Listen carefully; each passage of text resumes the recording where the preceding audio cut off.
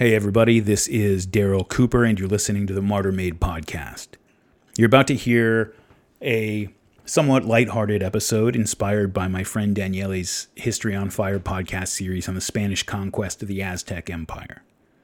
I thought it would be fun to explore some related themes like mythology, human sacrifice, and cannibalism, and this is just a little intro episode to kick things off. If you enjoy this podcast, please consider subscribing to my Substack page, where you'll find supplemental writings and exclusive podcast episodes available to subscribers for just $5 a month or $50 a year. To all of you who are already contributing, I really appreciate you allowing me to do what I do. You can find the Substack at martyrmade.substack.com. Without further ado, here we go. I'm content to die for my beliefs. So cut off my head and make me a martyr. The people will always remember it. No, they will forget.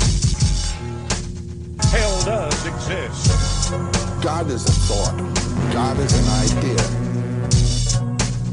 It is a place. It is somewhere. Hell does exist. But its reference is to something that transcends all thinking.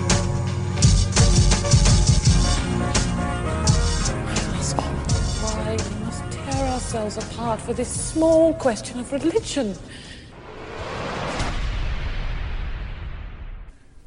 So this is definitely not how I intended to start this series off. Let's just begin with that. I had a few too many Bloody Marys with breakfast this morning, and I'm still feeling that pretty strongly. And this is not so much a fully prepared episode as it is a very long introduction to what I'm going to be doing over the next few months. It seems like every project that I put my hand to, the same thing happens. It always ends up growing into this monster that I can't control. And before I know it, instead of digging into one topic that I wanted to talk to you guys about, I'm trying to solve some ancient human problem that people infinitely smarter than me have been banging their heads against for centuries, as if I'm going to unlock the hidden secret to it or something. But I can't help it. It just seems to be the way my brain works. And so I've got a few notes here, but this is going to be very informal. I'm going to be winging this half drunk with you guys because I've got a little bit more work to do on the first real episode, but I wanted to check in and kind of let you know what I got cooking. See, I've got this really bad habit that makes getting these episodes out to you guys in a timely manner very difficult, if you hadn't noticed. I usually pull out the excuse that, unlike many of the other podcasters maybe on your playlist, I've got a full-time day job and it takes up most of my time. And that's true. That is true. But the truth is I still probably manage to put in at least as many hours per day as anybody else that I know that does this kind of stuff. That's not really the issue. The real problem is that I have not learned, and I have tried, but I've not learned at all. If any of you other podcasters that end up listening to this have some tips for me, I'd love to hear it. I have not learned at all how to restrict the scope of these discussions so that I don't fall into this trap of mission creep, where it just expands and expands. And we'll take the last series I did, Fear and Loathing in the New Jerusalem. It was a series on the Arab-Israeli conflict. When I started that was supposed to be 1 or 2 episodes, maybe an hour or 2 apiece. That's what I thought. And I thought that 1 or 2 episodes of an hour or 2 apiece were going to take me from the beginning of the story, where I did start, all the way up to the present day, right? So 6 episodes and 25, 26 hours later, I'd managed to tell the story of the Arab-Israeli conflict only up to the foundation of the State of Israel in 1948. And even then, there's still a ton of stuff that I had to skim over or just leave out altogether that felt like cutting off one of my arms. It felt completely vital, even with the length that thing ended up being. It turns out that the more I investigate a topic, any topic it seems like, instead of having more to say about it, instead of having more to say the more I know, I end up having less and less and less that I feel like I can say with any confidence at all. When I'd read 6 books on the Arab-Israeli conflict, just stay away from me. It was like,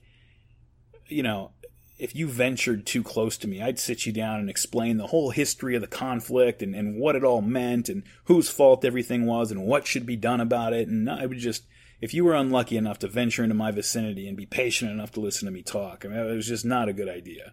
You know, I had all the answers when I'd read 6 books about it.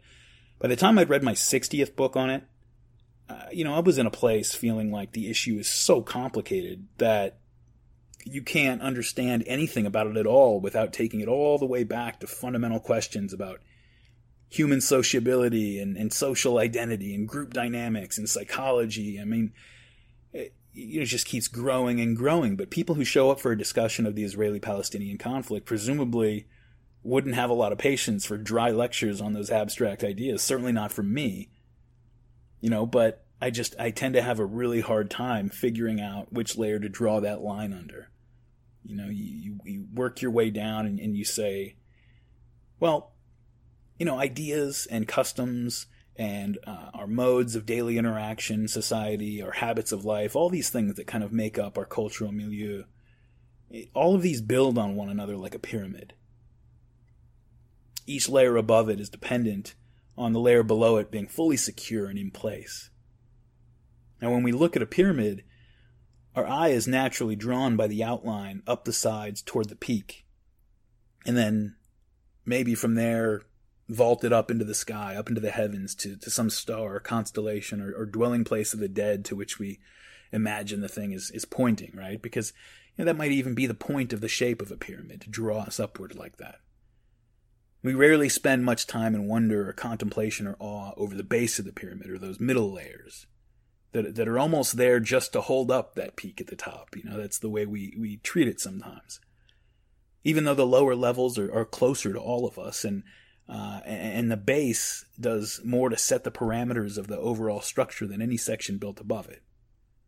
I'm kind of stretching this analogy, but again, I'm not talking really about a literal pyramid. The ideas that form the base, right? This cultural pyramid, this pyramid of ideas. The ideas that form the base are the ones that we don't even think about because they're so self-evident and they're so fundamental to this particular version of the world that we've built out for ourselves. When you get yourself up to the top of the pyramid, this pyramid of ideas or cultural pyramid, maybe it's crowned by a lofty idea like universal human rights, for example, right? We'll use universal human rights. By the time you get up to something like universal human rights, that could even pop into somebody's head in your culture, you're already standing on the shoulders of ideas that were in their own time, in their own day of novelty. They were world historical achievements of the human race. At some point, if you trace our line of development back far enough, we had to figure out, and I mean this on a very fundamental cognitive level, we had to figure out how to abstract the idea of the human out from actual instances of individual humans, right? That didn't come naturally to us. We didn't climb out of the trees onto the savannah and naturally have the ability to draw an abstract concept out from the particularities that way. It was something we had to learn how to do over a long period of time, and when we did, this was a tremendous achievement. It's an antecedent to something like universal human rights. We don't even think about the fact that first you have to be able to abstract out the idea of the human to even think about something like universal human rights. But we did, and we had to go through that at some point. It's one of those lower levels of the pyramid, right? So we had to be able to posit the idea of abstract values, good, bad, right, wrong, and so forth. We had to abstract those out from their attachment to a given event or circumstance or person or thing, right? That bad thing, that good person. We had to be able to abstract the principle of the good or the principle of bad out. That didn't come naturally. We had to learn that. A whole mountain of axioms, of a priori axioms, had to be drilled into us so deeply and so firmly that they were completely solid and seemed unquestionable and self-evident before we could build anything on top of it. And as you move from the top down toward the base of the pyramid, I might be stretching this analogy a little bit now, the consequences of destabilizing it, of beginning to question things, become more and more serious the lower you go. You start asking questions about how the base is put together And suddenly everything above it starts shifting around. And that's kind of what happens when I start looking into a topic like I am here. The Mesoamerican civilization, the Aztecs, and the confrontation with the Spanish. I can study Aztec mythology for an explanation of the role human sacrifice played in their society, for example. That's maybe up at the top of the pyramid. But once I'm down at the level of asking fundamental questions about their social forms and their individual psychology, then all the consciously conjured explanations start to look secondary and almost superfluous. And so sure enough, once I started going really hard on a lot of the topics involved here, I started getting pulled down into that vortex where, I start out reading an anthropology book specifically about Aztec sacrifice, and by the time I look up from my reading, I'm on my third book about developmental psychology. Something that is absolutely vital to understanding sacrifice, I think, but at a certain point, if you have a mind like mine, you end up having to take it all the way back to the Garden of Eden and work your way, or the Big Bang, and work your way up from there, because everything seems completely important when you start getting down that deep. And dealing with the Aztecs makes me particularly vulnerable to this, not just because I've been fascinated with Mesoamerican culture for a long time, but because to a modern Westerner, the Aztecs are so profoundly alien that it's very difficult not to be pulled into basic questions about what it means to be a human being. I'm starting this off this way because I think that there's a tendency, partly natural and partly ideological, to imagine that peoples of different cultures in past ages were more or less just like us, only with different ideas maybe that, different beliefs that informed their ways of life. I don't think that is true. I don't believe that at all, actually. In fact, I'm going to make the case over the next few episodes that the consciously held beliefs, the things that people will tell you they believe, their religious doctrines and so forth, those are way up at the top of the pyramid. And you could honestly change a lot of them back and forth, and you would not see a tremendous structural change in a culture. By the time you get up to the consciously held and outwardly spoken beliefs, those are... It's like shaving a couple inches off the top of that thing. The differences between cultures, the things that really make cultures different, are far deeper. And alien peoples, especially a culture as isolated and as profoundly alien as the Mesoamericans are to us, I think that these cultures are producing profoundly different kinds of human beings. And I have to unpack that a little bit because... I have to unpack what I mean by it and the extent to which I take it seriously because, for one thing, it's a statement that is not without controversial political baggage, but also because it's going to inform the way that I approach this great world historical confrontation between the Aztecs and the Spanish as we move through this series of episodes. Many people would hear me say that peoples of past cultures are profoundly different from us, and they would interpret that as a slur somehow. But I think that tells us a lot about how this particular point of ideology functions. The propagators of this kind of universalistic mainstream ideology in the West today have kind of pulled a very interesting jiu-jitsu trick. You see, we decided somewhere along the line, very remarkably if you look at history, I don't know if there are too many parallels to this, but we decided to disavow our own past of our own history of conquest and colonization, and to replace the false glory of that past with this universalist religion based on tolerance and human rights and some of the accessories that go with those things, right? Well, down at the core of that ideology is a deep belief that people everywhere are pretty much the same. Now, conveniently for our geopolitical goals, I think, and for our own cultural self-understanding, we interpret that the idea that everybody everywhere is pretty much the same, we interpret that to mean that everyone is just like us, and must, in their heart of hearts, if they were free to express it, or if they just had things explained to them properly, that they would want what we want and value what we value. They're just like us. And so, of course, the next thing you know, we're invading countries so that their people can be free to express their true inner nature, which we imagine must be that of a docile progressive Democrat from New Hampshire or something. Former President George W. Bush's Defense Secretary Donald Rumsfeld, he promised us that when we went into Iraq, we were going to be greeted with flowers in the streets by grateful people. And while there was, I'm sure, some willful blindness and probably a little cynicism in that claim, I don't think he was just lying, because it reflects a bias that's very common on both the left and the right in the United States. Simply put, there is only one kind of human being. We have identified that type, and we best exemplify it. It's true nature, right? And deviations from post-1960s Western norms, wherever they're found in history or around the world today, we don't take them on their own terms, but try to figure out, even if we don't put it this way, what's wrong with them. If we see people throughout history that are profoundly different from us, that requires explanation. Now, of course, there are a lot of ways in which we're all similar, especially with regard to our outward behavior. You'll often hear people point out that people everywhere just want to make a living and take care of their families, and yeah, sure, true enough. But how far does that really get us? Those drives are not even uniquely human. The desire to procure a living from the earth and to care for your kin group, that's at least universal to social mammals, and you can actually trace it back much further than that. So it doesn't give us a lot of information about ourselves. You're talking about the very base of the pyramid when you talk about things like that. And actually, that's another feature of the pyramid, although, let me switch the metaphor up, because that one's starting to lose its purpose. I was about to say that the lower you move down the pyramid, the more people share whatever's found at each successive level, but instead, let's think of it as a tree. And the trunk consists of those things that you share with all mankind.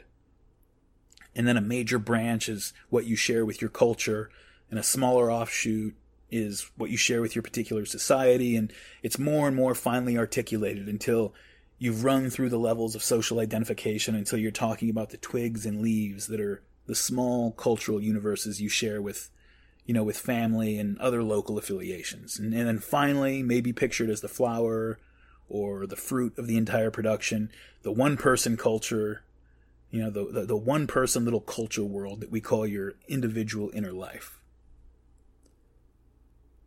This is the way to understand what the great psychologist Carl Jung meant when he spoke of the archetypes of the collective unconscious. That idea, the collective unconscious, it often gets twisted up into this sort of new agey myth, as if it's this metaphysical realm of platonic forms that somehow impress themselves upon us. They have an independent existence somewhere, and they're impressing themselves into the mind. That's not at all what he meant. Jung was a very rigorous thinker, and that's not how that's not what he was talking about. The collective unconscious is not one thing. It exists at each level of social identification. Okay, there's a constellation of symbols and meanings that you share with all mankind, and then others that you share only with your family, and then everything in between. And each of those are a type of collective unconscious. This is mostly the result of experiences that you share with people at each level, and it allows social communion of more or less depth and detail depending on the symbolic vocabulary you share with each level. So what I mean is, if you meet an absolute stranger, right, somebody from another continent completely, it could be somebody just a million miles away from you culturally, linguistically, everything.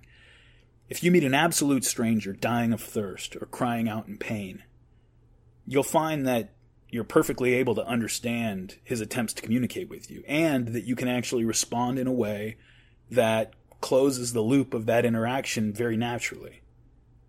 You'll be able to do that because you're dealing with experiences that are absolutely universal to humans.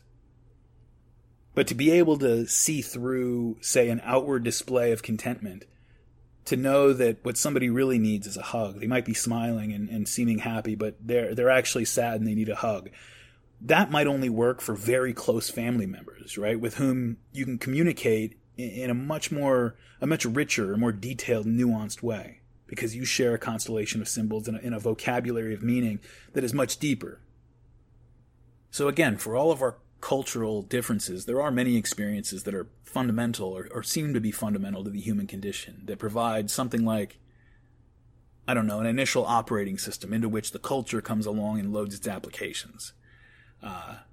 Mr. Analogy today. We'll see how all these go. So I'm thinking of universals like, the trauma of being pushed out of the birth canal, right? Or of having to traverse that terrifying gap between the unified experience of early infancy, right? Very early on, when your sense of self, when your perception of your mother and the rest of the world, that's all still one thing. It hasn't been differentiated out. So you've got this feeling of connectedness and oneness with everything, when all you have to do is cry out and just make a noise. If you're hungry, just make a noise and a nipple appears and now you're not hungry anymore. I mean, it's just the omnipotence of that. This is what Freud thought was the root of all magical thinking, but that's going to be in a future episode. And so to traverse that gap between the experience of total unity and complete omnipotence, to first starting to notice that, sometimes you cry out and nothing happens. What's up with that? And then that's followed by this horrible realization. Traumatic. It's a truly traumatic realization that you and your mother, which you hadn't quite differentiated before as separate creatures, your mother, who at this point in your life, as far as you know, is the source of all warmth and nourishment and affection and everything everything important to your survival, that you two are actually separate beings. And she's got her own will that has nothing to do with you. She's got other beings in her life that concern her perhaps as much as you do.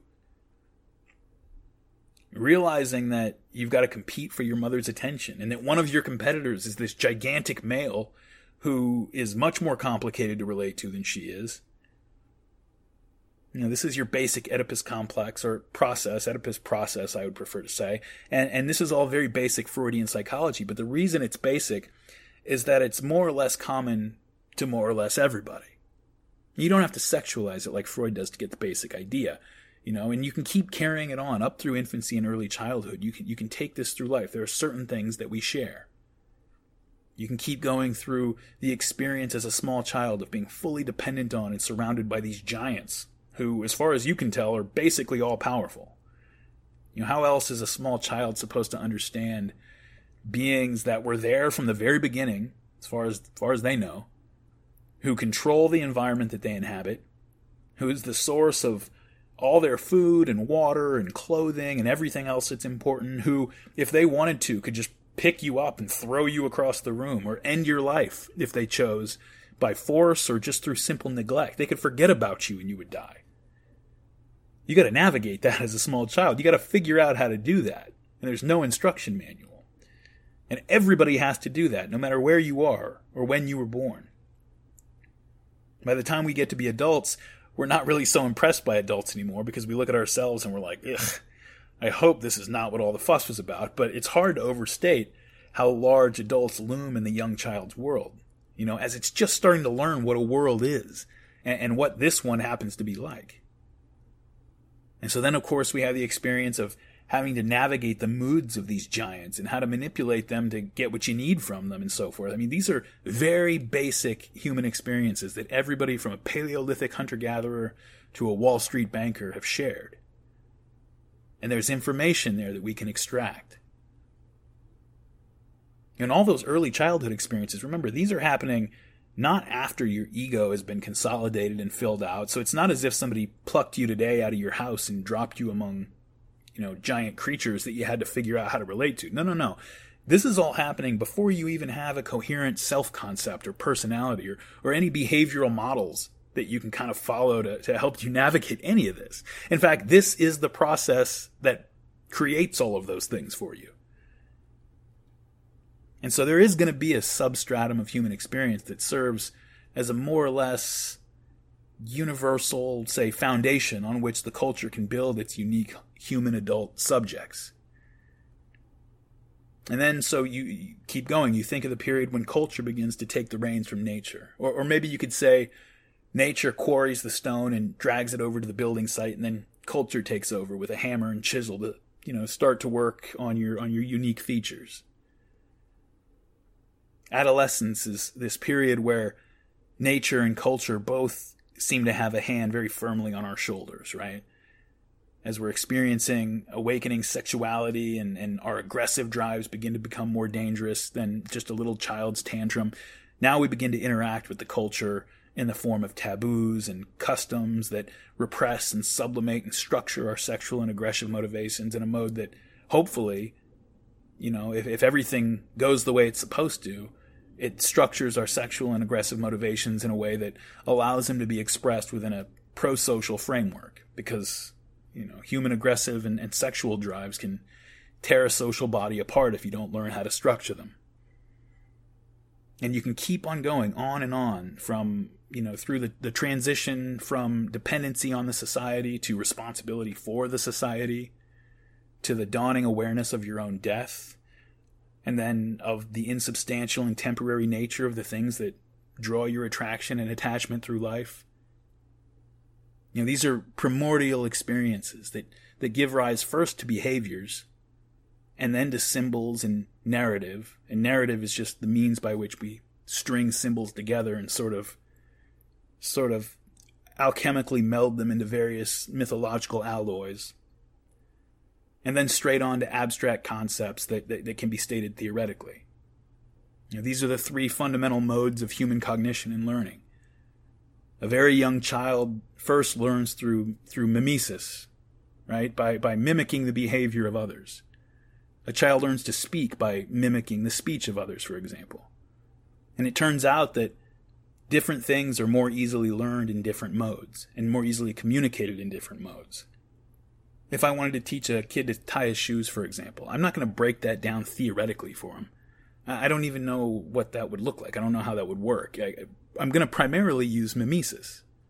Just have them get their own shoe and watch me and copy what I do until they can replicate it on their own.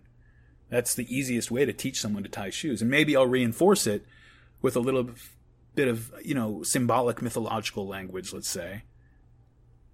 I remember some version of this from when I was a kid, and parents today still help their children learn to tie shoes with these little rhymes. I don't know if you remember anything like this, but you tell a kid to make a little bunny ear out of each lace and hold one in each hand, and then you say, bunny ears, playing by a tree. Crisscross the tree, trying to catch me.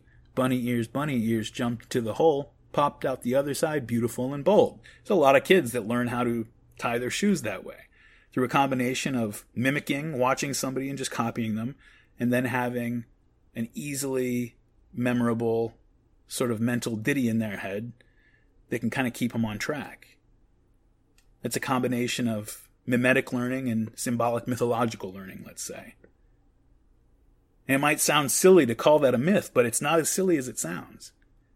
I think. When European explorers first started to come across these very, very primitive aborigines in various parts of the world, they often found that they had religions, if you insist on calling them that.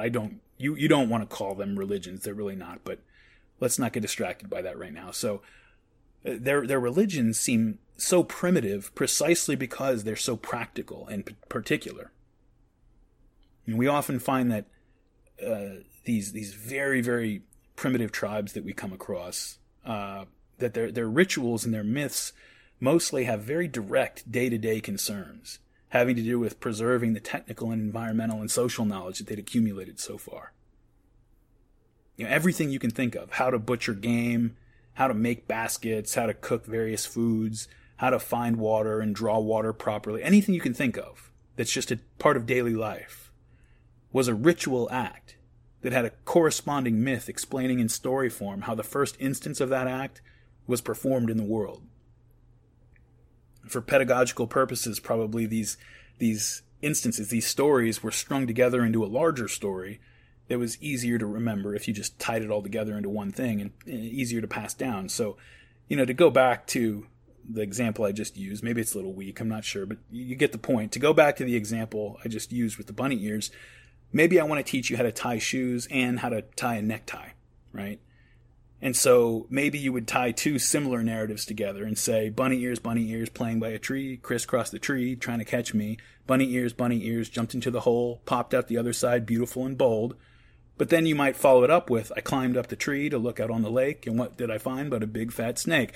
So it's like you've climbed up the body to the neck, and the tie is a snake hanging there, and then maybe you go through some permutations where the snake chases you through the motions of tying a necktie, say, right? It's a trivial example, but very early primitive mythologies are full of this kind of thing.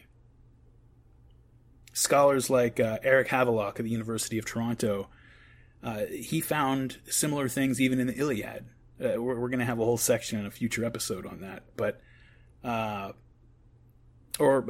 great professor of religious studies, Mircea Eliade, wrote extensively on how these very early mythologies described how various firsts came into the world. That's really what most of them were. Like, it was either how did this river come into being? How did clouds come into being? Why do magpies have a stripe on their back?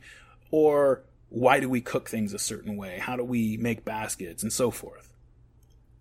And Eliade describes how basically these are providing models for the people in these societies to follow. Ancient mythologies from Africa to Australia to the New World are all full of the refrain, and this is why we build huts as we do, or this is why we make baskets to this day as we do, and so forth. And in its true form, it's not trivial at all. It's the least trivial thing you can imagine.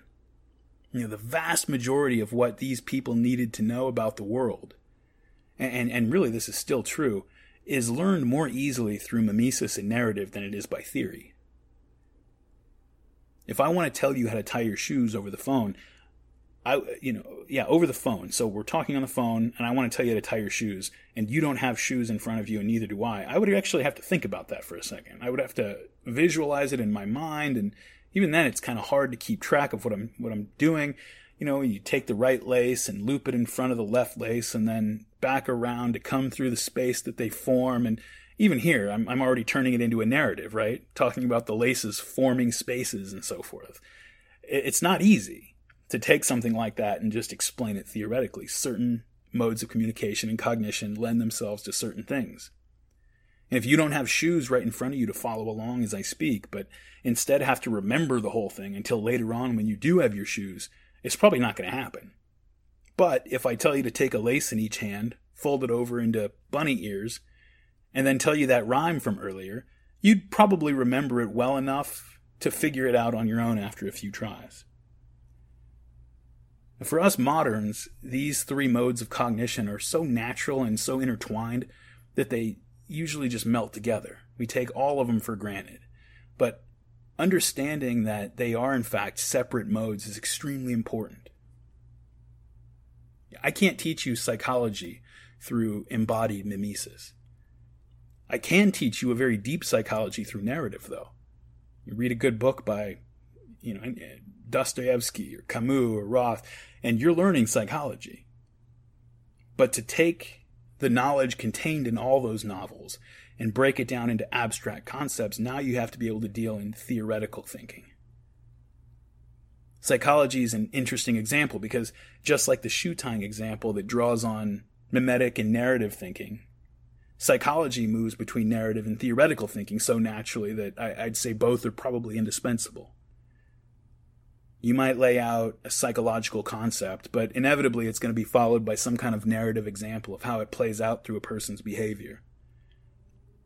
If I want to explain what obsessive-compulsive disorder is, I might pull out a textbook and say, obsessive-compulsive disorder is a condition in which blah, blah, blah, blah, whatever. And maybe you'll get some idea of it, but then I'll tell you a story about someone who washes his hands 100 times a day, and then that narrative crystallizes it for you and gives the theory some shape.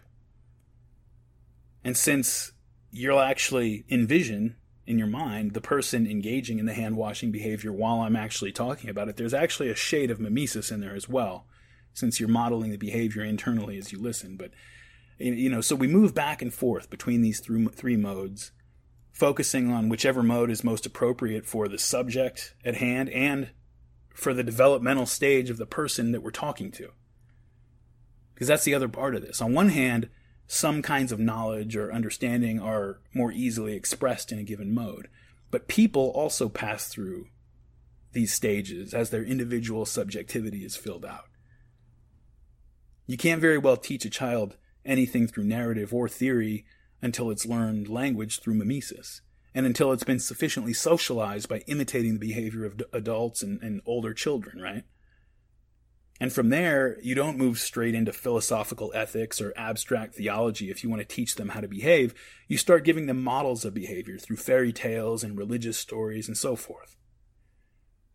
You have to progress through these stages in that order because they represent developmental levels of abstraction. First, you learn how to act in the world. Then you learn how to represent and model action through narrative and to learn and absorb new behavioral models through language alone. And then, finally, you learn to extract concepts and principles from those particularities. And then, not just individuals, but you can back it out a little further. Our social groups, human beings as groups, had to make our way through these stages as well. And again, we didn't just climb out of the trees onto the savannah and start speculating about the nature of love or the fundamental substance of the universe. That's not how it worked. The Aboriginal groups I mentioned a minute ago had completely different problems to solve. And few, if any of them, required abstract theoretical cognition very early on. Think about it. A Paleolithic band of hunter-gatherers. Take a group like that and consider what they need to know in order to make their way in the world. They've got to remember how to start fires, how to cook food, how to find water, how to fish, how to make baskets. Maybe their local group is 50, 100 individuals. So it's very plausible that they could forget these things if they're not really taking steps to make sure that they're reinforced. And so the ritual cycle of these very simple band societies, you wouldn't want to call the ritual cycle secular, certainly not, but their focus tends to be very practical. Very often when anthropologists and ethnographers ask such people why they do things a certain way, why do you make baskets this way? Why do you do the following a certain way? They often, this has always fascinated me, they get this puzzled look and some version of, because this is how our people do it, as if no other explanation is necessary or even imaginable. Because why would those people ever have needed to articulate it beyond that? Language itself evolves and expands to meet the specific needs of a people, and as it expands, it's pushing out the walls and filling in the details of their cultural world and each individual's subjective inner life. And I want to say that again because I think it's very important. We started off when we did climb out of the trees onto the savannah, when we first started speaking. I don't know how that exactly played out, whether it was first through commands or who knows. But we started with a very small vocabulary and thus a very, very limited and dim subjectivity. And as the language expanded to meet our new needs, our internal cognitive world and the cultural world that we all share expanded and filled out as well. We create our cultures and our cultures create us. And for most of us, we receive a lot more than we put in. When we think of culture, we usually think of art and architecture, music and dance, religion and ritual, but those things aren't interesting just for their own sake. The social purpose of all that stuff is to serve as a kind of substrate in which a certain kind of human being can grow and thrive. The shared biological and early developmental experiences at the very base of that pyramid that I started off with, those experiences provide the raw material, but most of what makes us interesting is informed by culture. And so, let me rephrase that. Most of what makes us different is informed by culture. And so we wonder how wide the field is for possible modes of individual and shared human experience. How different can we be? We all know that we're working off of fairly similar biological and sort of developmental substructure, but the superstructure we build on top of that culture constructs for us, and the inner life that culture informs for us, how different can those things be? I think they can be very, very radically different. We know, for example, certainly that the inner life of an individual comes in all shapes and sizes. The interior world of a person peaking on psilocybin mushrooms is a very different world from that of somebody that's soberly commuting to the office on a Wednesday morning. We know that dreaming is nothing like waking life, and yet, nevertheless, it's an entirely convincing experience while it's happening. We know that people living with autism or schizophrenia are not just behaviorally affected, but that their subjectivity itself is somehow profoundly alien to common experience in the profane world for most of us. If you really want some examples of the far reaches of the worlds we build out for ourselves, go read some of Oliver Sacks' books. Dr. Sacks was this neurologist, brilliant neurologist, who frequently encountered people with it really opens your eyes to how widely our subjective experience can vary on the individual level.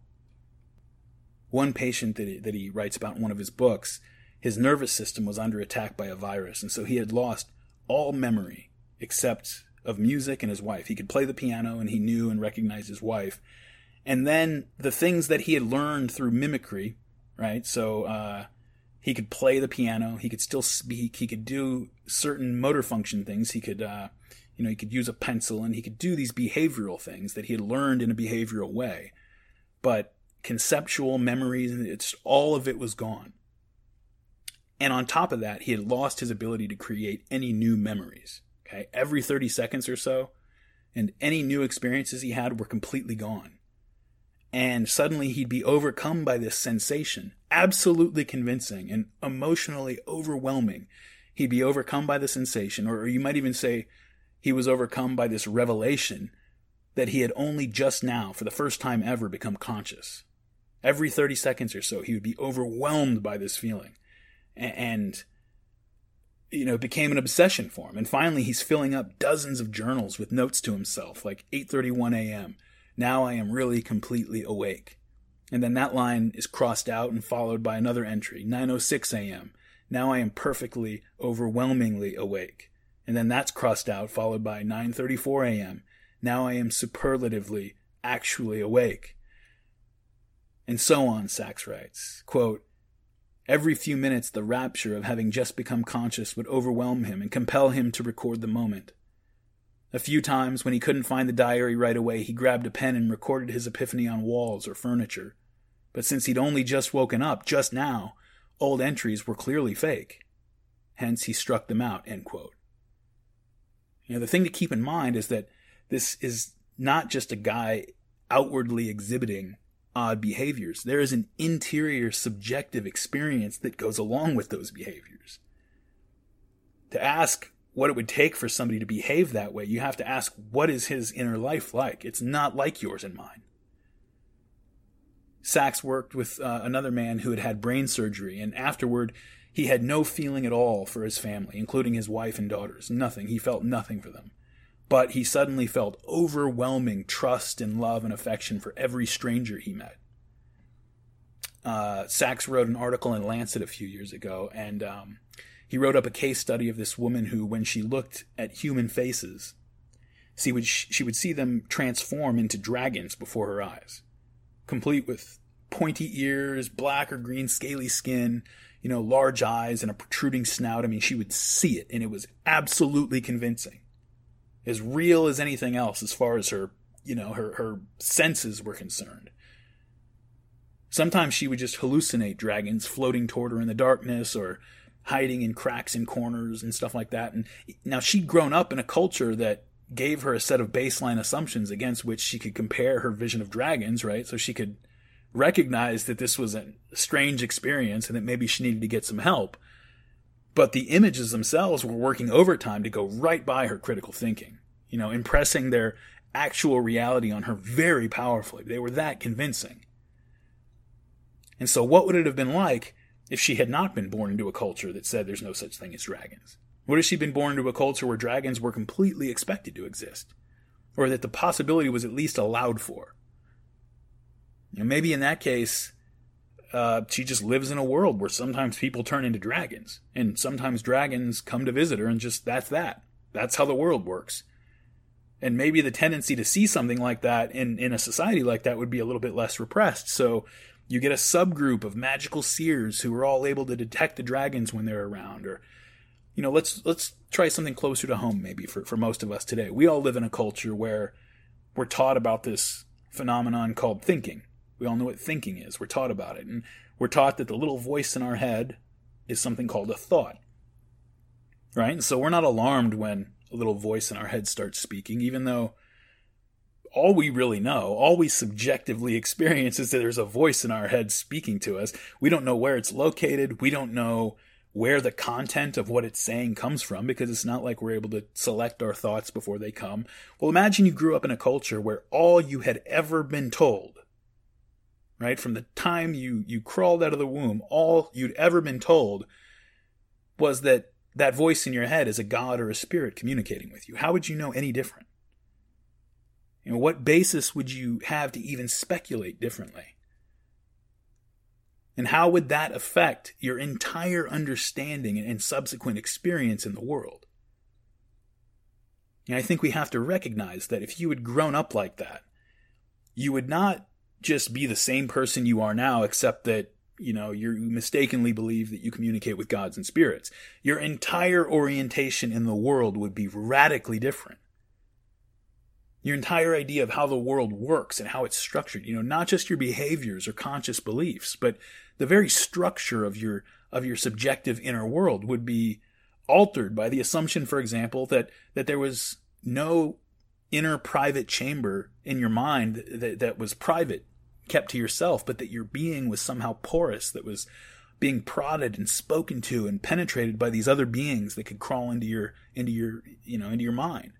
You'd be living in a reality populated with these hidden beings that interacted regularly with you in your daily life and kind of directed you around and told you what to do. How different would your entire world picture and the world picture of your people have developed if that one explanation for a general experience, an explanation that is as good as any other for a Paleolithic people, really, if that one thing had been changed? Even with modern neuroscience and psychology, we are far from being able to tell you why your consciousness is structured just the way it is, or why one thought is presented to the mind instead of some other thought. I mean, you have to resort to phenomenology to get any reasonable or even plausible take on why and how we select from among the various sense data that are out there, choosing and discarding from among this infinite soup of incoming information to build a world in which we can meaningfully act. Let alone, we don't even understand that. We don't even come close to understanding this thing that, you know, this way that we jack into each other's minds and share a symbolic world that we call our culture. This is very complicated stuff, and we don't understand it very well. We asked what culture was before we discussed how widely individual human experiences can vary. You know, human beings share the innate sociability of other great apes, but with the advent of language, we discovered a whole new realm of social life that is completely inaccessible to other animals. It's inaccessible to all flesh, if you want to put it that way, right?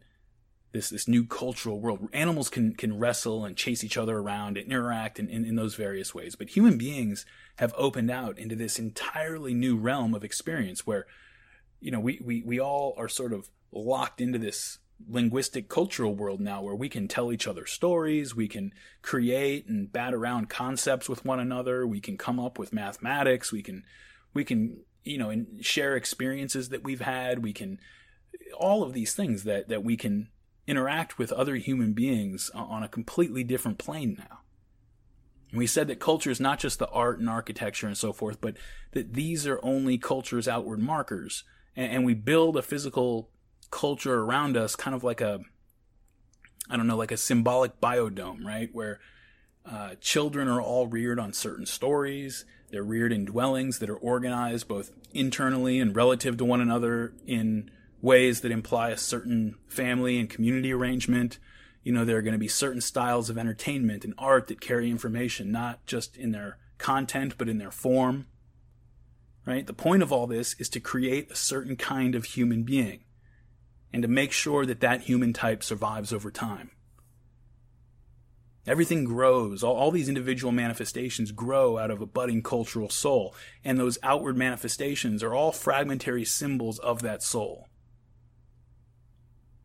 You can reverse engineer those manifestations to get a glimpse into what those people were like.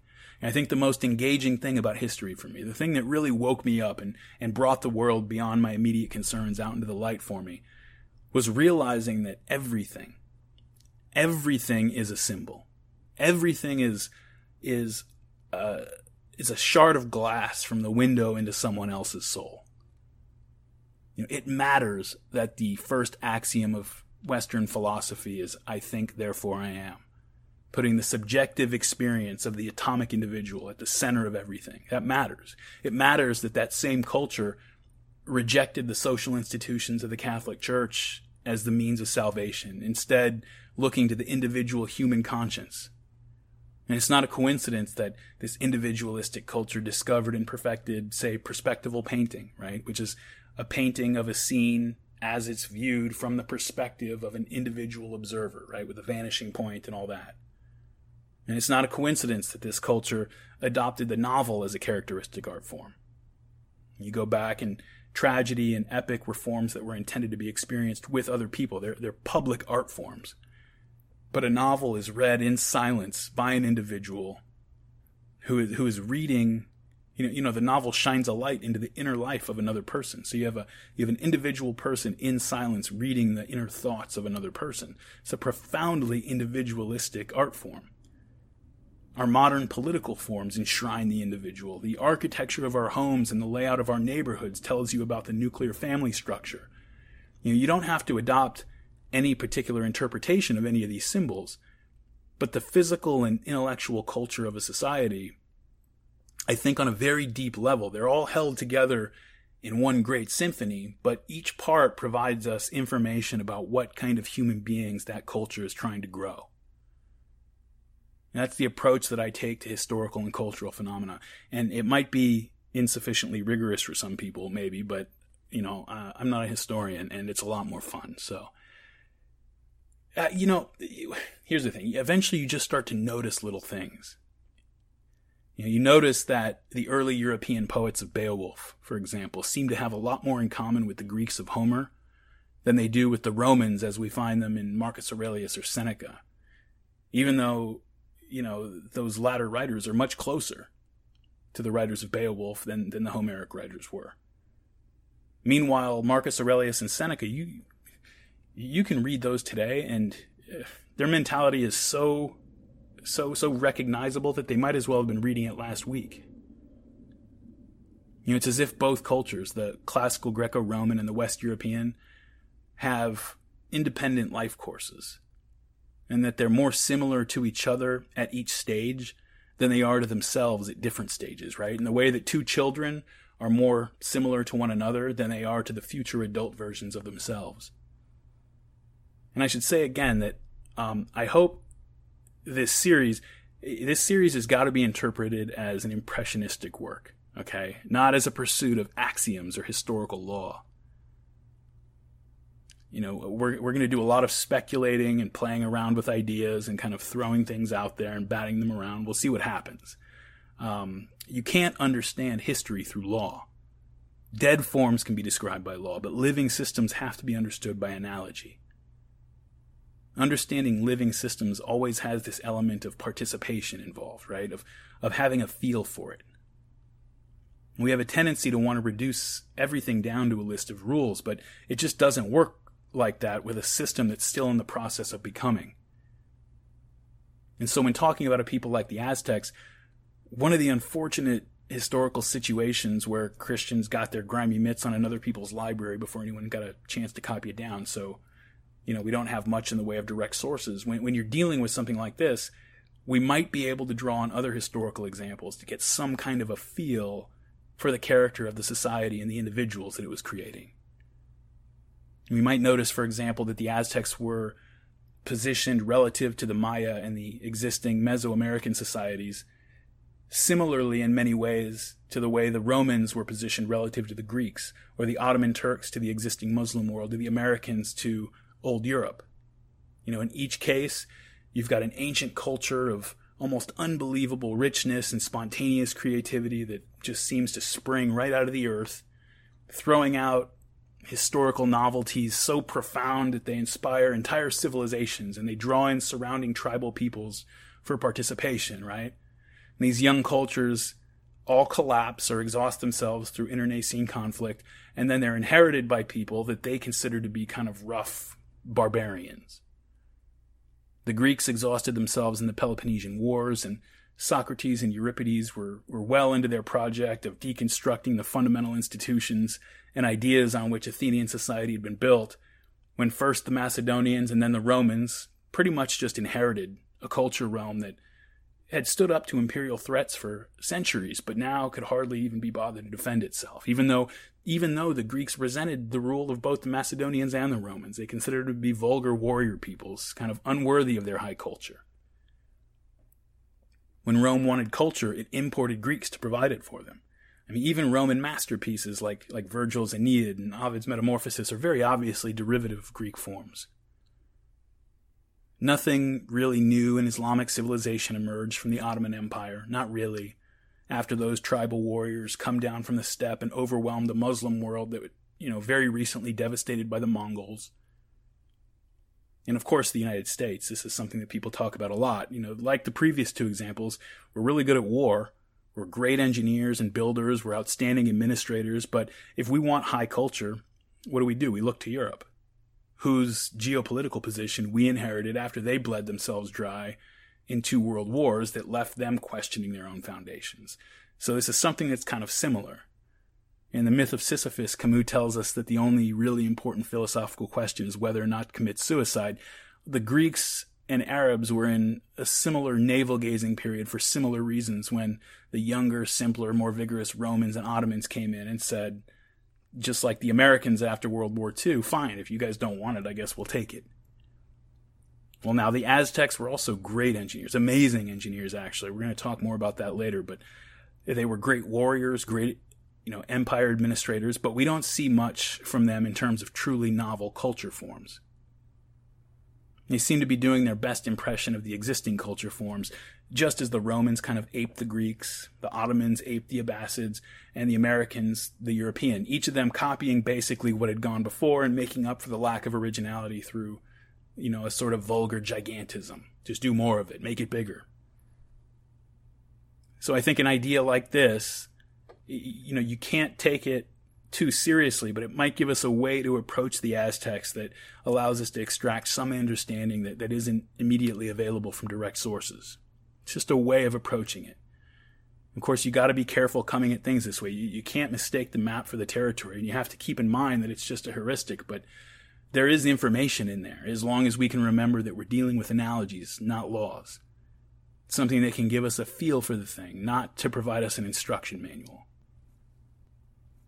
Now I'm going to slow things down a little bit and take us into the final stretch of this meandering introduction by talking about mythology.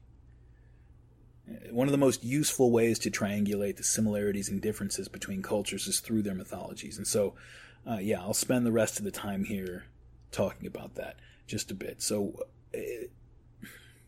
this will lead us into what I'm doing in the next 2 real episodes nicely, I think. So when you see a mythological motif that seems to be spread across the world and through time, you find it in mythologies and cultures and continents and eras just from front to back through world history. When you see a motif that seems to maintain itself through time and across cultures like that, I think you can be pretty sure that you're dealing with an expression of those primordial human experiences that we were talking about earlier. Or at least, if it's not necessarily an expression of them, it doesn't contradict them. It resonates with them. It speaks to them.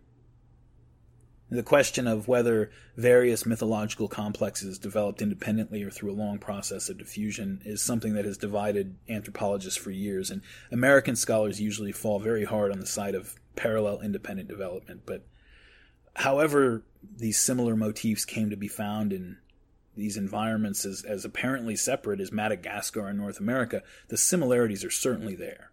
There are certain things that you find just across the world and throughout time in various mythologies, unquestionable similarities. And they point to the possibility that aspects of both the form and the content of these various constellations of symbols, again, resonate with certain features of individual and social experience. I mean, what are we to make of a widespread and complicated motif like the Virgin Mother and her son that you find all over the place, or the primordial dueling brothers, usually one murders the other, that you find that all over the place.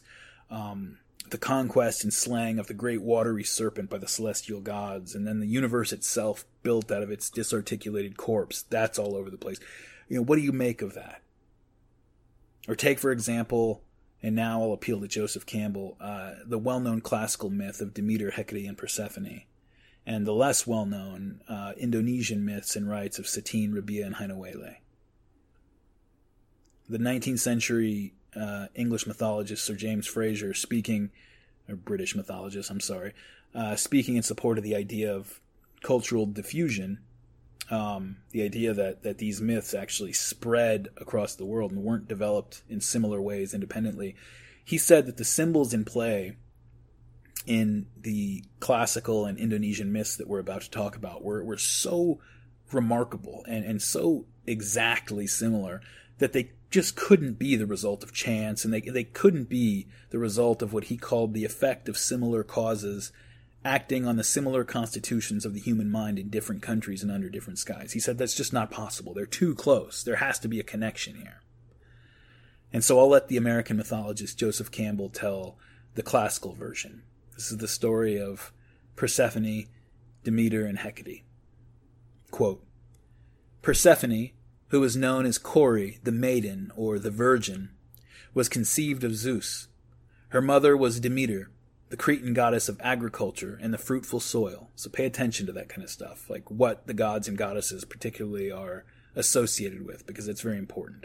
I'll start over. Quote, Persephone was also known as Kori, the maiden, or the virgin. She was conceived of Zeus. Her mother was Demeter, the Cretan goddess of agriculture and of the fruitful soil. And the maiden was playing, we are told, in a meadow, culling flowers with the daughters of Oceanus, the great all-embracing sea. When she spied a glorious plant with 100 blossoms spreading its fragrance all about, which had been sent up expressly to seduce her by the goddess Earth, Gaia, at the behest of Hades, the lord of the underworld. So that when she hurried to pluck its flowers, the earth gaped, and a great god appeared in a chariot of gold, who carried her down into his abyss despite her cries. The god was Hades, lord of the underworld, and in the land of the dead she became his queen. Persephone's cries had been heard only by Demeter, her mother, and Hecate, a goddess of the moon. But when the mother, bereaved, sought to trace her daughter, she found that her footprints had been obliterated by those of a pig. For it had chanced, most curiously, that at the time of Persephone's abduction, a herd of pigs had been rooting in the neighborhood, and the swineherd's name, Euboleus, means the giver of good counsel, and was in earlier times an appellation of the god of the underworld himself. Furthermore, when the earth opened to receive Persephone, those pigs fell into the chasm too, and that, we are told, is why pigs play such an important role in the rites of Demeter and Persephone. In a festival celebrated in memory of the sorrows and later joy of Demeter and Persephone, suckling pigs were offered in a manner suggestive not only of an earlier human sacrifice, but one of precisely the gruesome kind that we have observed in Africa and among the Marindanum of Melanesia. The Greek festival, called Thesmophoria, was exclusively for women, and as Jane Harrison has demonstrated in her Prolegomena to the Study of Greek Religion, such women's rites in Greece were pre-Homeric, that is to say, survivals of the earlier, so-called Pelasgian period, when the hieratic Bronze Age civilizations of Crete and Troy were in full flower, and the warrior gods, Zeus and Apollo of the later patriarchal Greeks, had not yet arrived to reduce the power of the great goddess. The women fasted for 9 days in memory of the 9 days of sorrow of Demeter, as she wandered over the earth, holding a long staff-like torch in either hand. Demeter met the moon goddess Hecate, and together they proceeded to the sun god Phoebus, who had seen the maid abducted and could tell them where she was. After which Demeter, in wrath and grief, quit the world of the gods. As an old woman, heavily veiled, she sat for days by a well known as the Well of the Virgin. She served as a nurse in a kingly household near Eleusis, which city then became the greatest sanctuary of her rites in Greece. And she cursed the earth to bear no fruit, either for the man or for gods, for a full year, until, when Zeus and all the deities of Olympus had come to her in vain, one after another, begging her to relent, Zeus at last caused Persephone to be released. She had eaten, however, a seed of the pomegranate in the world below, and as a consequence would now have to spend 1/3 of each year with Hades, Embraced and accompanied by both her mother and the goddess Hecate, she returned to Olympus in glory, and, as though by magic, the fields were covered again with flowers and life-giving grain. The seed-time festival of the Thesmophoria lasted 3 days, and the first day was named Kathados, downgoing, and Anados, upcoming. The second day was called Nesteia, fasting, and the last, Kalagenia, fairborn or fair birth. And it was during the first day that the suckling pigs were thrown, probably alive, into an underground chamber called a megara, where they were left to rot for a year, the bones from the previous year being carried up to the earth again and placed upon an altar. Figures of serpents and human beings made out of flour and wheat were also thrown into the chasm, or chamber, at this time. And as they say, writes the ancient author to whom we owe our knowledge of this matter, that in and about the chasms are snakes which consume the most part of what is thrown in. Hence, a rattling din is made when the women draw up the remains, and when they replace the remains by those well-known images, in order that the snakes, which they hold to be the guardians of the sanctuaries, may go away. The rites were secret, hence little has been told of them. However, in the widely celebrated and extremely influential mysteries of Eleusis, where the Kathados and Anados is of the maiden Persephone was again the central theme, pigs were again important offerings. And there, moreover, a new motif appeared, for the culminating episode in the holy pageant performed in the Hall of Mystics at Eleusis, representing the sorrows of Demeter and the ultimate Anados, or return of the maiden, was the showing of an ear of grain, quote, that great and marvelous mystery of perfect revelation, a cut stalk of grain, as the early Christian bishop Hippolytus described it, forgetting for the nonce, apparently, that the culminating revelation of his own Christian Holy Mass was a lifted wafer of bread made of the same grain. What could have been the meaning of such a simple act as the lifting of a cut stalk of grain? What is the meaning of the elevated host of the Mass? As in the play logic or dream logic of any traditional religious pageant, the sacred object is to be identified, at least for the moment of the ceremony, with the god. The cut stalk is the returned Persephone, who was dead but now liveth in the grain itself. A bronze gong was struck at this moment. A young priestess representing Kore herself appeared, and the pageant terminated with a paean of joy. End quote. Now, the parallels here to the Christian mythology probably don't even need to be stated, but I'll state them anyway. They're pretty unmistakable, right? You've got the virgin Persephone, something that's not mentioned in the part of the story I just told. The virgin Persephone's son, who was conceived in her by her father Zeus, her son was Dionysus. Dionysus is the god of, among other things, bread and wine. Just as Jesus of Nazareth, the transformer of water into wine and the multiplier of loaves of bread, and whose primary rite involves the consecration of bread and wine, which are said to transmute into the literal presence of the Lord, just as the cut stalk of grain was to represent the literal presence of Persephone. And he was also the son of the Virgin Mary, just like Dionysus is the son of the Virgin Persephone, and the Father God of heaven conceived in the Virgin to give birth to this, to this God of bread and wine. Obviously, very, very, clear parallels there. In the Greek instance, it's the maiden mother who descends into the underworld. In the Christian, it's her son, the culture hero, and that's not a neutral difference, but we'll get to that in an episode where it's relevant. In the Greek version, the mother is resurrected as the staple wheat crop. In the Christian version, the son is resurrected as the metaphysical bread of life, right? And even the primordial event that initiated the whole cycle in both stories was the Lord of the Underworld using a plant to tempt the maiden into his clutches, right? If it feels like we're missing one of the key ingredients to the story, Persephone's mother Demeter is actually associated with serpents. Her chariot is supposed to have been pulled by 2 serpents, just as the serpent in the garden pulled Eve forward into consciousness, and from there mankind into history. From the Mediterranean and Mesopotamian worlds we're talking about here, you move east now. That area of the Aegean Sea and the East Mediterranean mythological complex.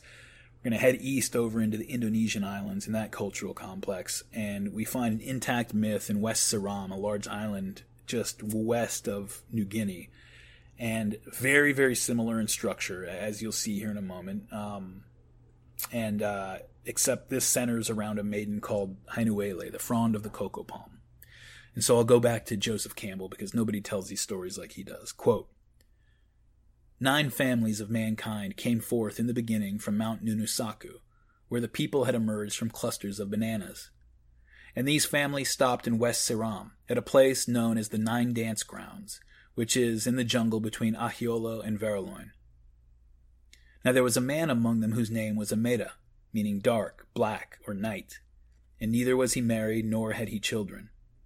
He went off one day hunting with his dog, and after a little while the dog smelt a wild pig which it traced to a pond into which the animal took flight, but the dog remained on the shore.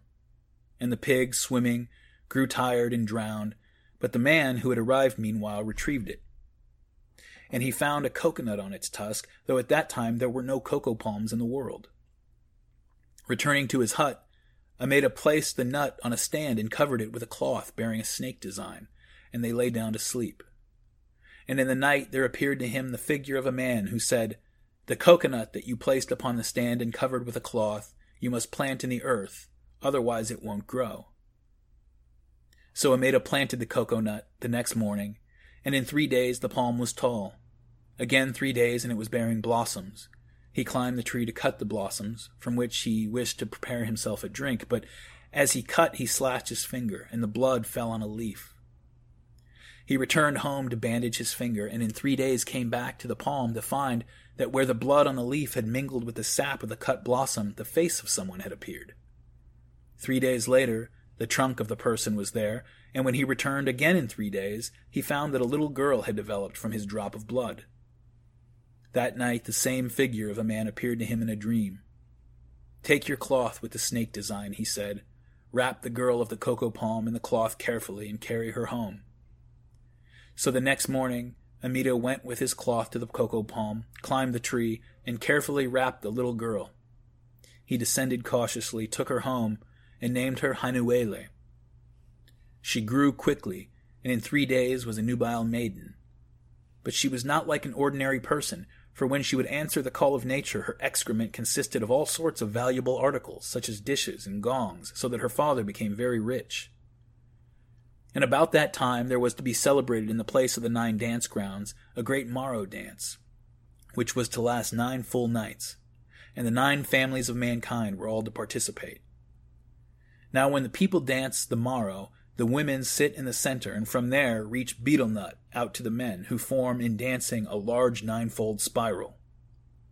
Hainuele stood in the center of this morrow festival, passing out betel nut to the men, and at dawn, when the performance ended, all went home to sleep. The second night, the 9 families of mankind assembled on the second ground, for when the morrow is celebrated it must be performed each night at a different place. And once again it was Hainuele who was placed in the center to reach betel nut out to the dancers, but when they asked for it she gave them coral instead, which they all found very nice.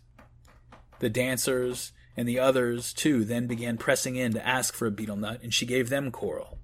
And so the performance continued until dawn, when they all went home to sleep.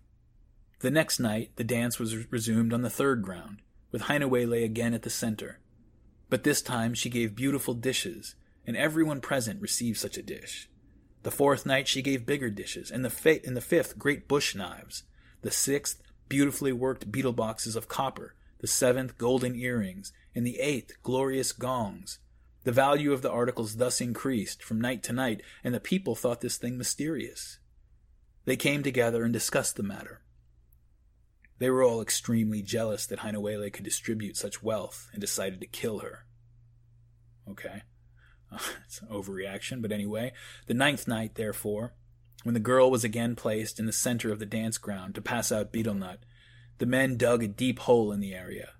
In the innermost circle of the great 9-fold spiral, the men of the Lesiela family were dancing, and in the course of the slowly cycling movement of their spiral, they pressed the maiden Hainuele toward the hole and threw her in. A loud, 3-voiced morrow song drowned out her cries. They covered her quickly with earth, and the dancers trampled this down firmly with their steps. They danced on till dawn, when the festival ended and the people returned to their huts. But when the morrow festival ended, Hainuele failed to return. Her father knew that she had been killed, He took 9 branches of a certain bush-like plant whose wood is used in the casting of oracles, and with these he reconstructed in his home the 9 circles of Maro dancers. Then he knew for certain that Hainawele had been killed in the dancing ground. He took 9 fibers of the cocoa palm leaf and went with these to the dance place, struck them one after the other into the earth, and with the 9th came to what had been the innermost circle. When he stuck the 9th fiber into the earth and drew it forth, on it were some of the hairs and blood of Hainawele. He dug up the corpse and cut it into many pieces, which he buried in the whole area about the dancing ground, except for the 2 arms which he carried to the maiden Satine, the second of the supreme virgin goddesses of West Saram. At the time of the coming into being of mankind, Satine had emerged from an unripe banana, whereas the rest had come from ripe bananas, and now she was the ruler of them all. But the buried portions of Hainawele, meanwhile, were already turning up things that, up to that time, had never existed anywhere on earth. Above all, certain tuberous plants that have been the principal food of the people ever since. Ameda cursed mankind, and the maiden Satine was furious at the people for having killed. So she built on one of the dance grounds a great gate, consisting of a 9-fold spiral, like the one formed by the men in the dance.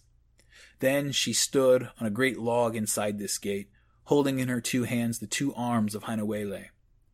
Then, summoning the people, she said to them, "Because you have killed, I refuse to live here any more. Today I shall leave you. And so now you must all try to come to me through this gate. Those who succeed will remain people, but to those who fail, something else will happen." Ugh. They tried to come through the spiral gate, but not all succeeded, and everyone who failed was turned into either an animal or a spirit. That is how it came about that pigs, deer, birds, fish, and many spirits inhabit the earth. Before that time, there had only been people. Those, however, who came through walked to Satine, some to the right of the log on which she was standing, others to the left, and as each passed she struck them with one of Hainawele's arms.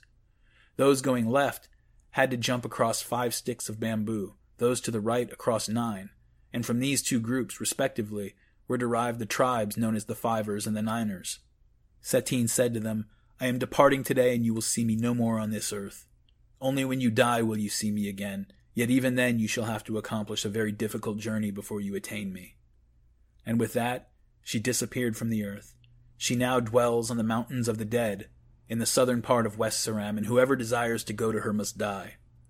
But the way to her mountain leads over 8 other mountains, and ever since that day there have not been only men, but spirits and animals on earth, while the tribes of men have often been divided into the Fivers and Niners. End quote. Now the third maiden goddess of this cycle, Rabia, comes along in another part of this mythology, but you can see certain themes poking their heads through even this fragment, right? You've got a trio of goddesses. There are serpents dancing around the edges of the story. You know, here it was at the beginning, there was a cloth with the design of a snake on it that was supposed to cover the coconut that becomes Hainawele. It's associated, she grows, she is the fruit of the tree rather than being tempted to eat it in this one, but the association is there. In the Greek, you have the 2 serpents pulling Demeter's chariot, which, you know, in another part of their tale, she actually assigns to guard her daughter Persephone as she hides her out in a cave. So, one of the goddesses is killed, an event which is represented very directly in the West Saram myth and figuratively in the classical story, represented by, you know, Persephone's descent into the underworld. And yet the murdered maiden becomes the important foodstuffs that are depended on by the people once she's brought back. Or that you could rather say that that's the form in which she's brought back. So there seems to be a culture complex, or at least a thread possibly interweaved with others, extending from Madagascar north along the coast of Africa, East Africa, cross-pollinating with existing forms in Egypt and the Middle East before moving along the northern shores of the Indian Ocean until we see this constellation of symbols which, although they might be strung together by different narratives or organized differently relative to one another, the symbols themselves keep popping up consistently in myths all along this route of human migration. And so, in addition to the symbol systems, you know, there are cultural and linguistic forms that seem to bear out an ancient connection pretty clearly. This Austronesian realm, let's say. So, for example, if you want to count to 10 in Malagasy, the traditional language of Madagascar, you would say Isa, Rua, Tela, Efatra, Limi. That's 1 through 5. If you move along that route to Indonesia and count in Malay, you'll say, instead of Isa, Rua, Telu, Efatra, Limi, you'll say Sa, Dua, Tiga, Empat, Lima. Pretty close. Or you keep going in Javanese, it's Sa, Ru, Telu, Pat, Lima. Very similar. And as the people hopped into their long canoes and started to brave the Pacific Ocean, you go out into Polynesia, a place like Samoa, and you're counting off Tasi, Lua, Tolu, Fa, and Lima. So again, take it all the way back to Madagascar, down off the southeastern coast of Africa, and you'll say Isa, Rua, Telu, Efatra, Limi. We're all the way out in Samoa in the Pacific Ocean. You've got Tasi, Lua, Tolu, Fa, Lima. Very, very similar. This Austronesian language group, as it's called, it transmutes over time, as languages always do. Old English looks and sounds like German Pig Latin to a modern English speaker, but the lineage is very well established. Well, the myths and symbols that structure the culture worlds went along with the language, and they morph and transmute somewhat too, but they maintain a recognizable common structure. And given how deep into history we have to go to locate this migration, we've got to be dealing with a set of motifs that are almost unimaginably ancient, and yet held in mind by traveling human bands and societies as they make their way across the globe. It brings to mind something I read, although I can't remember where, that cultures always change just enough to allow them to remain the same. Can't remember where I heard that, but it's a good saying. Humans are supposed to have made it to Australia almost over 50,000 years ago. And in fact, we find a bunch of parallel motifs among the Aboriginal tribes like the Aranda in Australia. So I mean, these are connections that go way, way, way back. They're things that we share pretty much universally. And they speak to things that we share as human beings. The really ingenious part of what these people did is how our ancestors altered the symbols over time to better fit their environments and experience while still maintaining the core structure over what had to have been tens of thousands of years. For example, when you start getting out into Polynesia, where there are no snakes, right? They've got this whole mythological cycle that has snakes at various critical points, and now they live in Polynesia and there's no snakes. They just switched it out with an eel. The role of the serpent was just swapped out with an eel. No big deal. In the Polynesian case, you have something like a maiden named Hina is married or otherwise joined to an eel, and she's again associated with the moon. That three-way constellation between woman, serpent, and moon is found all over the world. The woman is the consort of the serpent, both of them associated with the moon. You can go out to southern France. You have something like the Venus of La Salle, which is a Paleolithic carving from 25,000 years ago that was, again, found in southern France. And it shows a pregnant woman, an obviously pregnant woman, touching her belly with one hand and holding up a crescent with 13 lines scratched into it. So it's you look at it, it's very obviously demonstrating that there's an awareness that these people had of the connection between the cycles of the moon and the timing of the menstrual cycle, of which there are 13 iterations each year. It's very obviously pointing to that knowledge. The woman sheds and regenerates her uterine lining as the moon is emptied and refilled with light on the same time frame. The serpent is renewed by the shedding of its skin. And so, there are certain things like that you can point to as to why they might be associated, but you look at the mythologies across the world and there's no question that those three things are frequently associated. The connection between the moon and the tides was also made very early, and women break water to inaugurate their labors, so you have that. You've got the waving motion of the serpent that could be associated with the water. The earliest Bronze Age mythologies seem to have venerated this mythological cycle and revered the goddess mother primarily, but when the patriarchal warriors of the Aryan steppe and the Semitic desert conquered these Bronze Age civilizations, they inverted that symbol system to create the mother serpent of the primordial sea, such as Leviathan or Tiamat, representatives of blind, unconscious nature and darkness and chaos, and who, once the gods ordered that there must be light, in consciousness looked out and surveilled the world, those mother goddess serpents, the dark, watery, moon-associated mother goddess were slaughtered, and order was created by the conscious rearrangement of their remains. Or in the classical world, where we find a figure like Medusa, the snake woman who is associated with the moon, and who in her original form wore a mask painted red to represent the mysterious power of menstrual blood. I mean, these things are all over the place. Sometimes you have them combined into one person, like Medusa. You have the goddess, the snakes who's associated with the moon, all condensed down to one thing. And that's the way you have to be able to read mythology. If you see, say, a virgin mother and then the father god, right? Something we see in Christianity and in Egypt with Isis and Osiris and Horus and all these things, you have to look at that as a united symbol. There are things you can pull apart from them, and that's why they are pulled apart in some stories, to emphasize certain aspects of each. But that thing by itself, all of those things together, is a symbol, and you have to be able to look at it that way too.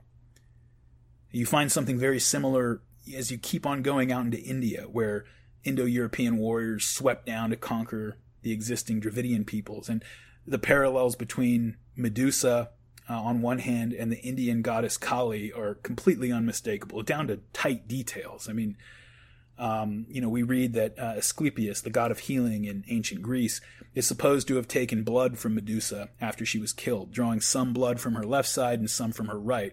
And the blood from her left is supposed to have had the power to kill, while the blood from her right side is supposed to have had the power to cure and revive from death.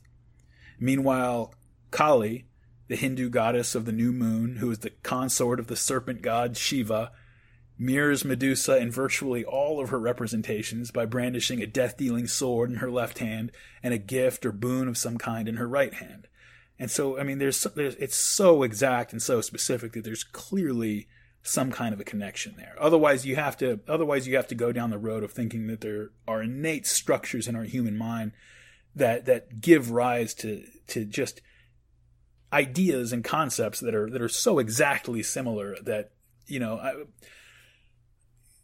again, there are people who believe either way on those, and probably some.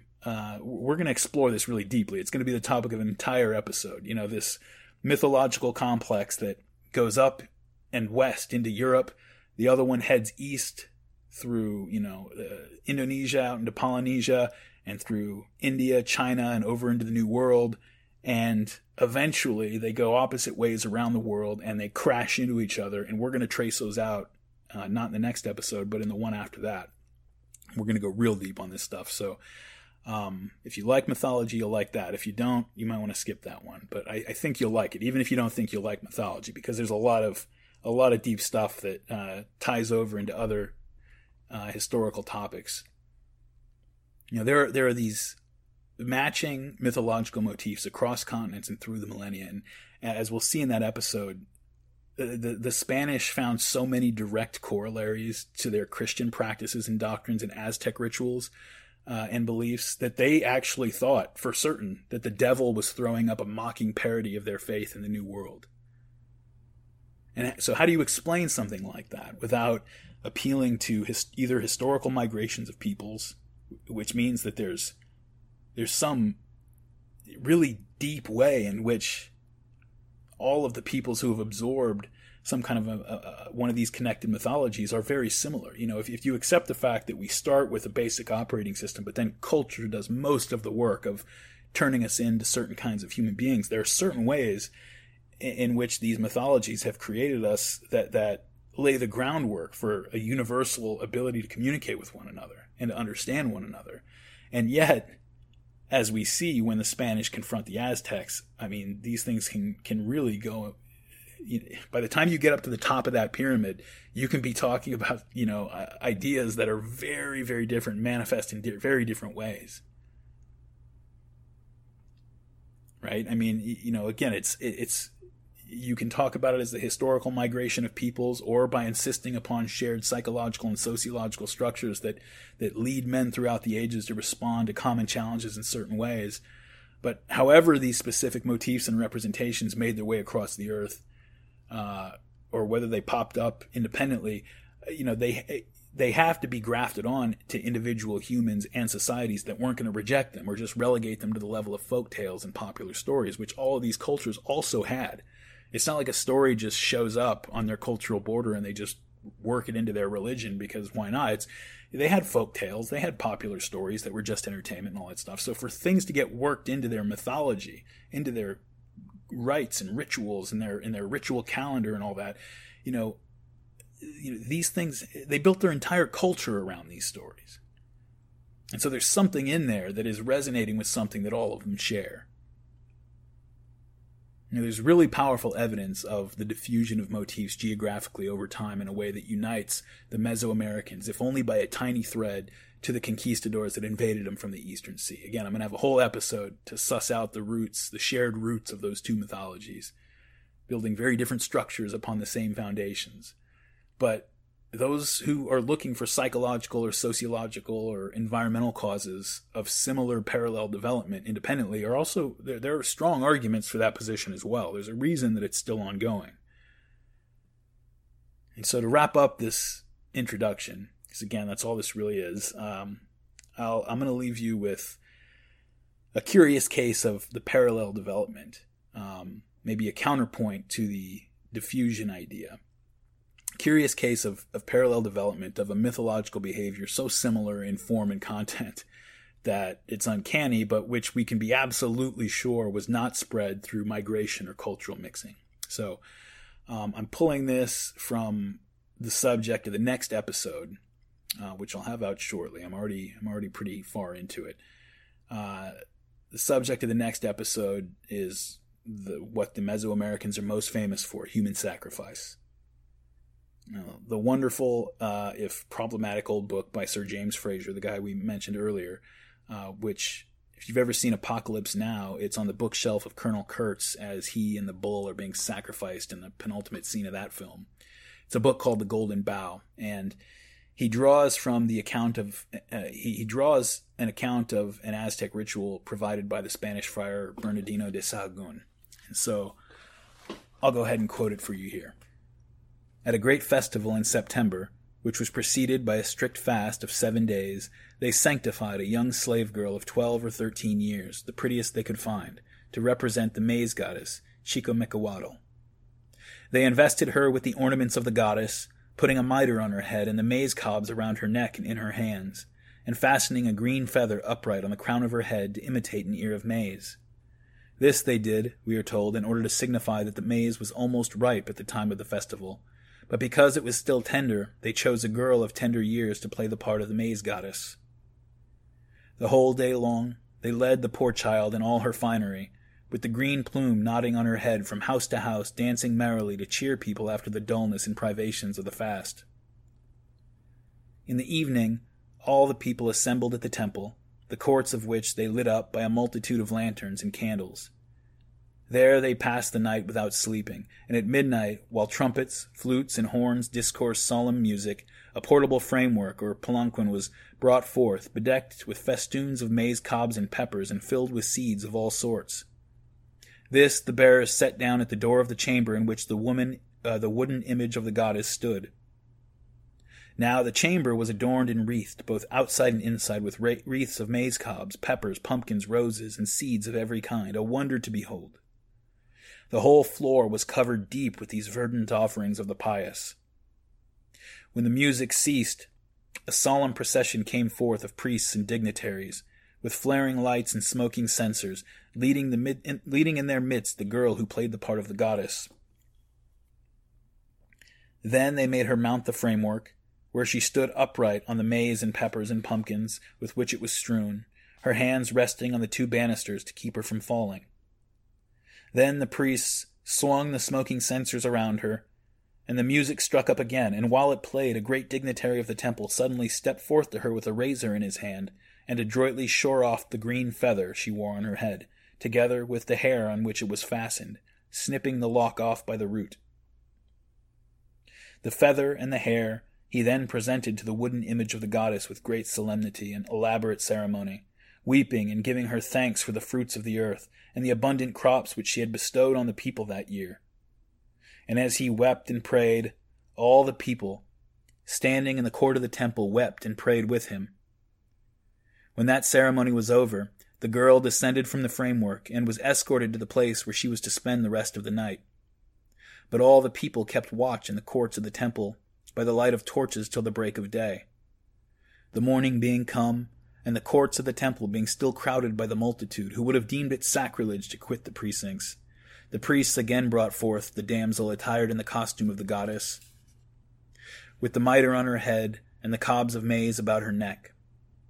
Again she mounted the portable framework or palanquin and stood on top of it, supporting herself by her hands on the banisters. Then the elders of the temple lifted it on their shoulders, and while some swung burning censers and others played on instruments or sang, they carried it in the procession through the great courtyard to the hall of the god Huitzilopochtli, and then back to the chamber, where stood the wooden image of the maize goddess, whom the girl impersonated. There they caused the damsel to descend from the palanquin, and to stand on the heaps of corn and vegetables that had been spread in profusion on the floor of the sacred chamber.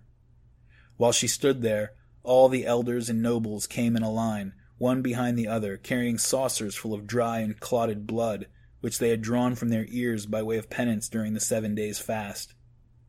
One by one they squatted on their haunches before her, which was the equivalent of falling on their knees with us, and scraping the crust of blood from the saucer cast it down before her as an offering in return for the benefits which she, as an embodiment of the maize goddess, had conferred upon them. When the men had thus humbly offered their blood to the human representative of the goddess, the women, forming a long line, did so likewise, each of them dropping on her hams before the girl and scraping her blood from the saucer. The ceremony lasted a long time, for great and small, young and old, all without exception had to pass before the incarnate deity and make their offering. When it was over, the people returned home with glad hearts to feast on flesh and viands of every kind, as merrily, we are told, as good Christians at Easter partake of meat and other carnal mercies after the long abstinence of Lent. And when they had eaten and drunk their fill, and rested after the night watch, they returned quite refreshed to the temple to see the end of the festival. And the end of the festival was this. The multitude being assembled, the priests solemnly incensed the girl who impersonated the goddess. They then threw her on her back on a heap of corn and seeds, cut off her head, caught the gushing blood in a tub, and sprinkled the blood on the wooden image of the goddess, the walls of the chamber, and the offerings of corn, peppers, pumpkins, seeds, and vegetables which cumbered the floor. After that they flayed the headless trunk, and one of the priests made shift to squeeze himself into her bloody skin. Having done so, they clad him in all the robes which the girl had worn.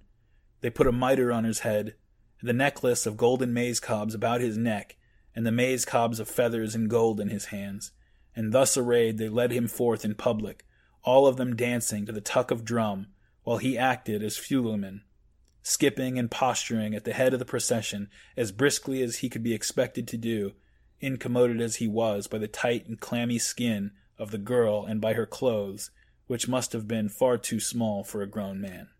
End quote. Absent from that account, but confirmed in other sources, is the fact that the nourishing mother goddess here represented and sacrificed was also associated with the moon. And the night of the festival, the night before the killing, flaying, and dancing in the skin of the girl, was always one that had a full moon. So, you hear about something like that, and again, it's easy to look at it behaviorally. What I want to focus on is the fact that there is an internal subjective experience that goes along with that. And I don't think it's anything alike if you just look, nobody is just going to take you or me and put you in a place where you're going to cut a young girl's head off, skin her in public, wear her skin and her clothes, and dance around leading a procession in public. And everybody is completely in on this, and it's fine. Like, you're not going to be just the person you are now, who experiences the world as you do now, except that you also do that thing. That's just not how it works. You're talking about a different type of human being here.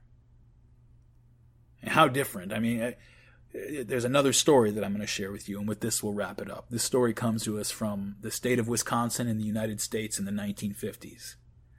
An old dilapidated farm, run down beyond use and no longer productive, inhabited by a single middle-aged, uneducated, unworldly recluse of a man who had hardly ever left the property since he was a child.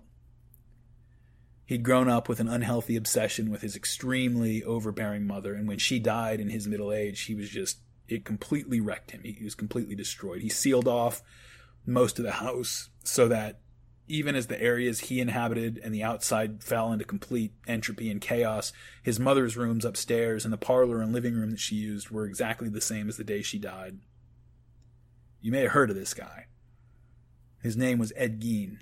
He's one of the most famous murderers in American history.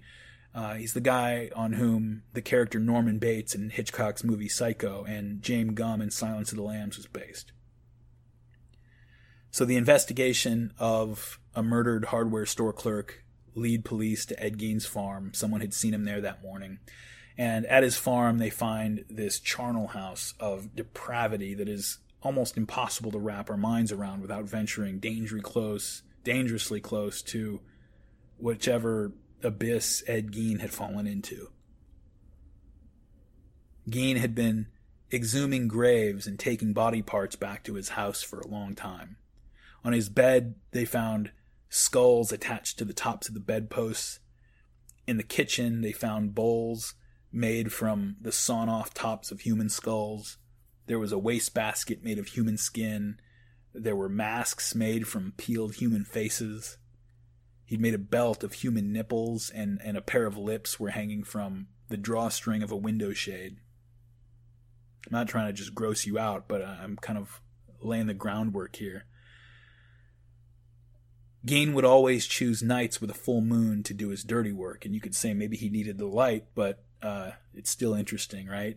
He said that he felt driven as if from the outside, in a daze-like state. He said a full moon would come and he would just be overcome by a kind of trance, and he would just feel driven from the outside to the graveyard and come back with his trophies.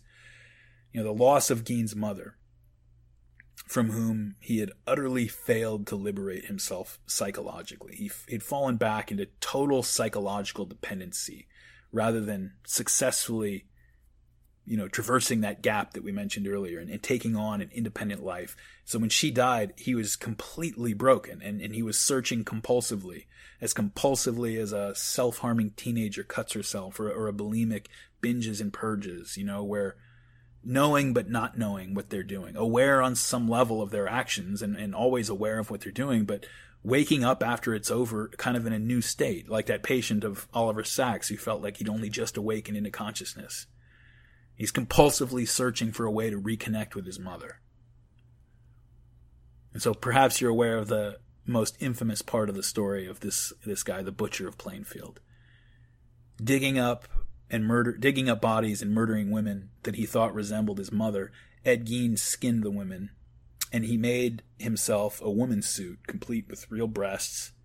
And on certain nights, always under a full moon, Gein would put the suit on, dress as a woman, even it's disgusting, but putting cut-out vulvas into panties that he would wear. And he would go out under the moon and pretend to incarnate the great mother goddess of his life, spinning around and waving his arms, dancing under the full moon as his mother.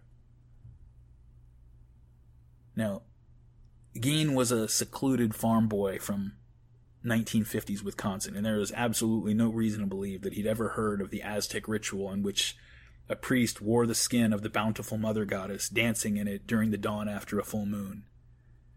And so if you've got a theory on that, feel free to send it over on the Facebook page. Otherwise, we'll pull it apart together in the next episode, the first real episode, when we'll try to get to the bottom of human sacrifice. Thanks, guys.